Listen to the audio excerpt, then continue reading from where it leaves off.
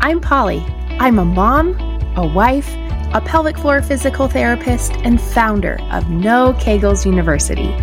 I have helped thousands of women stop leaking, enjoy intimacy, and feel proud of their bodies, even after having kids. After years of listening to women wonder why no one talks about leaking, how they should properly recover after having a baby, and that pleasurable intimacy is possible, I started to get real frustrated because I believe that no mom or woman should struggle when there are answers. It became my mission to shed light on the lack of postpartum care and the lack of discussion on issues that relate to women and their health, even if they can be uncomfortable sometimes. It also became my mission to change the conversation on women's health, the pelvic floor, and more. Here we go. Episode 11, No Such Thing as a Bad Exercise. I told one of my stories a couple episodes how I started the process to prepare for a bikini competition. I know, kind of odd to be sharing on this podcast, but I remember when they were doing my exercise programming, I did a lot of crunches. A lot of weighted abs where I would hang onto a plate and do little mini sit-ups. Or I would do, they called them penguins, where you would be flat on your back, knees bent, and you would kind of lean to the side, try to touch with your hand your right heel, and then you would lean to the other side and touch your left heel. So you're kind of just leaning. If you were upright, you would be kind of waddling like a penguin. And I remember at the time thinking, these are really not functional. But I didn't question them because I knew we were going more for an aesthetic than we were for function necessarily. Because there was a few times I questioned the head trainer, and he was not always fond of all of my questions and wanting to know the rationale or logic behind things, because that's just really how my brain works, which anytime you have questions about my logic or rationale for any of the programming, if you're a coaching client or you're taking any of my programs, you're welcome to reach out. That's one of the things that I utilize when I'm doing exercise programming. So I tell you this story because even though I knew these were not functional, I also knew that at the time I wouldn't constitute them as a bad exercise because there was a goal behind it. There was a reason behind it. We wanted an aesthetic. The plan was that as I stepped on stage in the bikini, that my abs were readily seen, noticeable, and visible. But now I don't include any of those type of exercises. And again, not because I thought that they were bad exercises, but because my goals now are very different. Now, don't get me wrong. If I ended up with a six-pack, that would be fine, right? But what I look for now, or how I do my own exercise programming now, is by first identifying what are my goals. And my goals are to be functional, meaning that I can keep up with my very busy lifestyle. So I need to make sure that my body works and moves efficiently and optimally to keep up with all that I have going. And I have a 4-year-old and a 2-year-old at the time of this recording, and those two kids have more energy than probably 6 children combined. I also really love my husband, and I want to be able to keep up with him. And I also wouldn't be mad if I looked extra good too, right? So as I have identified my goals, then I start to go through the process of what exercises will help me maintain those goals. And I like to bring this up, especially in a podcast episode here, is because as I explain my rationale or logic for things, a lot of times people will come to me, whether it's a current coaching client or patient, or after we've been working together for a while, they will ask, oh, so you probably don't like blank exercise, or, oh, okay, so I'll stop doing this exercise and this exercise. And I'll always say something to the effect of, well, I don't think there's such thing as a bad exercise. I just think there might be such thing as a bad reason for doing the exercise. And I'm not trying to fault anyone or throw anybody under the bus, but a lot of times I'll have patients tell me what they're doing, and I'll ask them, honestly, out of curiosity, okay, so why are you doing those exercises? Was it a program? Was it because of, just really trying to get at the heart of why they're choosing to do it and what their goals are. And oftentimes they have no idea. They just saw it somewhere online or Pinterest or something, which I've been guilty of. I shouldn't say guilty, which I also do too. I like to look at other different exercises to get inspiration and then change it to help fit my goals. So they'll say things like, oh yeah, I found it on Pinterest, or I saw somebody doing it at the gym. I thought I would try it. They look really fit, so I thought I would do it. Or I bought this program and they said I should do it. And while I think when we put our trust into somebody else to do programming, I also fully believe that you should be able to ask that person what that exercise is helping us achieve. The reason I say that is I personally love it when somebody questions me as to why I've given them that exercise. Because years ago, I had a mentor tell me if there was such thing as the exercise police, that we were always on guard, that if this so-called exercise police came around and asked us, why are you having this patient or client do blank exercise? We should have at least, this was the challenge to us, we should have at least 2 reasons as to why we are having them do said exercise. And that really stuck with me because as now that I'm a mother and I have a lot more on my plate now than what I did back then when I was single and heard that, it packs such a bigger message to me that I have to be very intentional in creating exercises and programming for women, especially moms, that packs a big punch, that there should be at least 2 good reasons to help them achieve whatever their goal is because of this particular exercise. So I tell you that so that if you are working with somebody, and please know, I'm not saying drop them, kick them to the curb, but in curiosity, go to them and ask them, okay, help me understand, some of the rationale. What is this exercise helping me achieve? If these are my goals, 1, 2, and 3, how is this exercise helping me achieve them? And to be honest with you, I think that's a very fair expectation. There might be other people that disagree with me, and I'm not necessarily saying that we need to share our quote unquote trade secrets or anything of that nature. I actually believe in having full disclosure and being very transparent about why I'm choosing different things. But I think it's important for you to understand that. And a couple episodes ago, I told you one of the reasons I like having a method is because I also wanted to be able to have my patients take what I've taught them and continue on and not necessarily be dependent upon me for the rest of their life. 1, because I think that's not teaching you anything.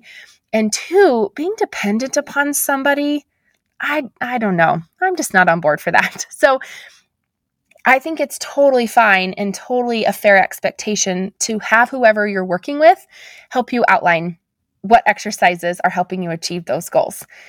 And if you're not working with somebody, you might be able to Google it and say, what do crunches help with? What do squats help with? And see if some of that helps with your goals.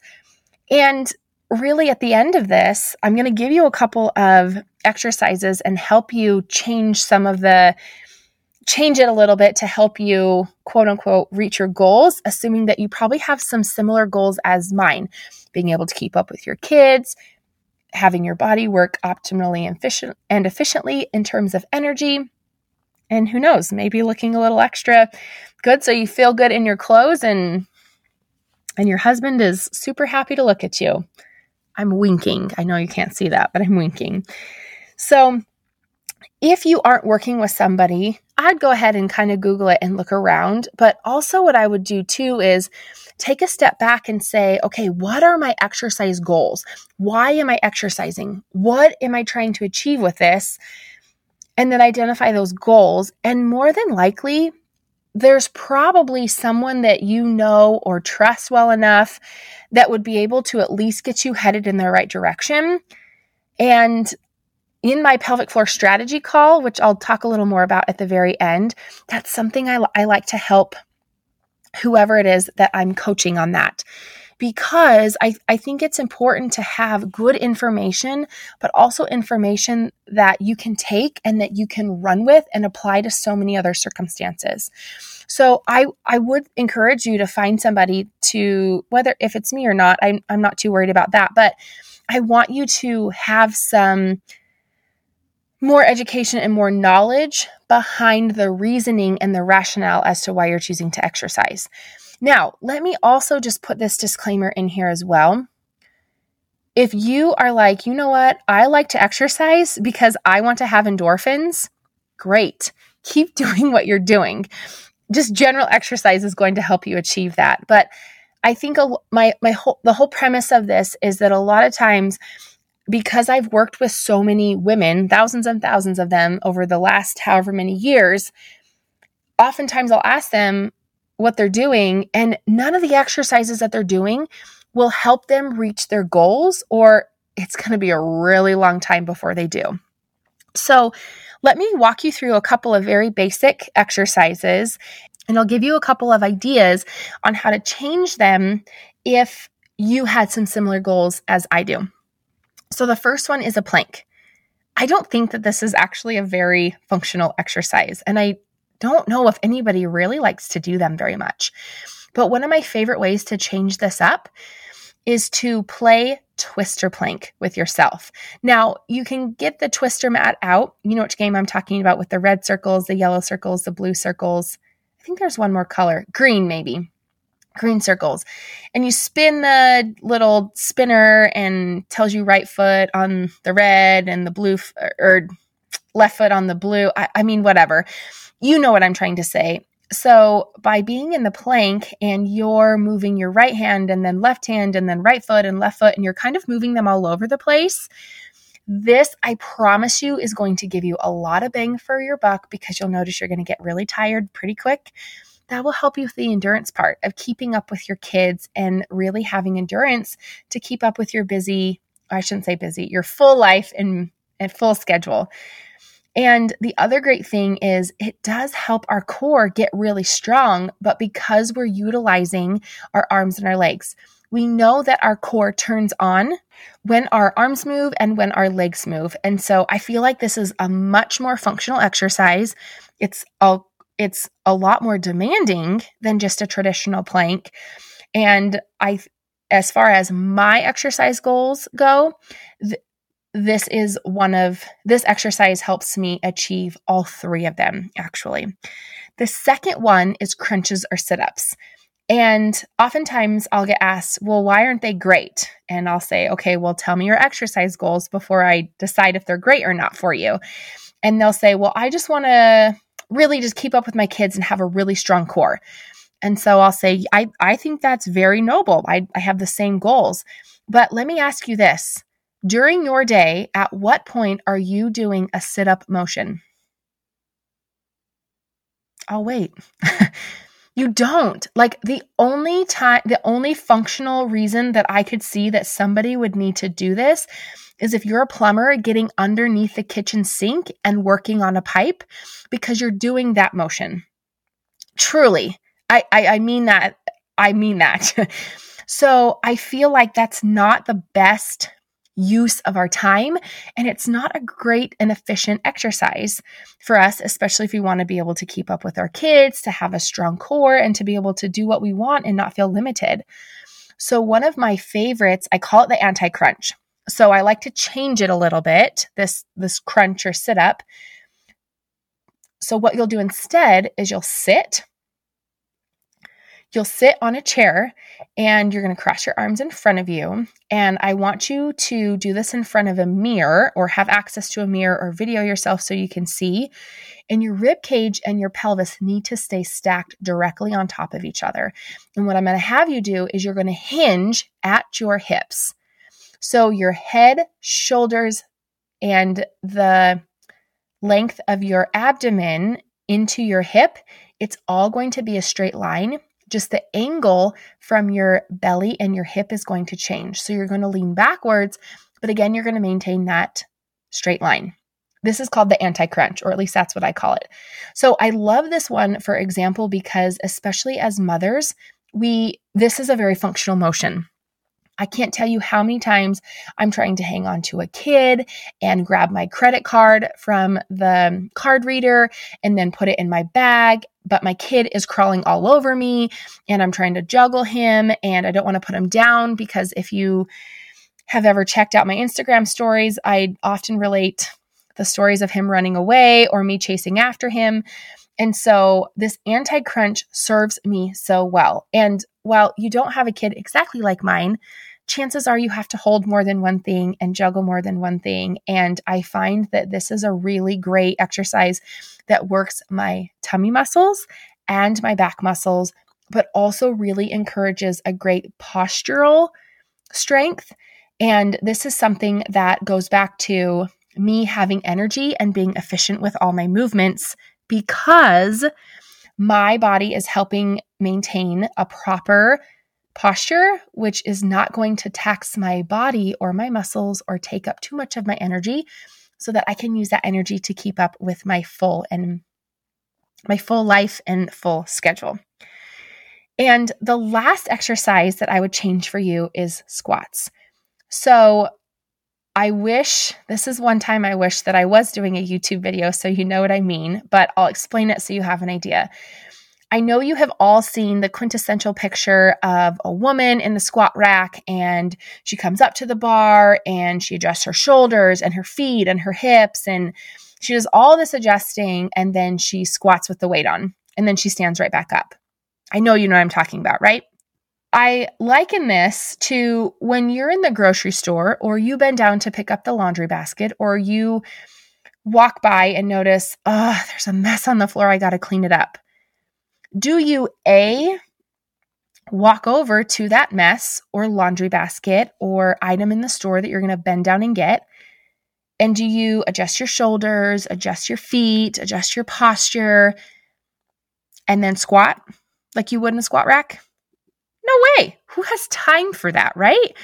So the reason I bring that up is it's not functional and I'm not saying don't go to the squat rack and do that. I do think it's important. You need proper form, especially if you're doing a ton of weight. But I also think that it's important to train functionally.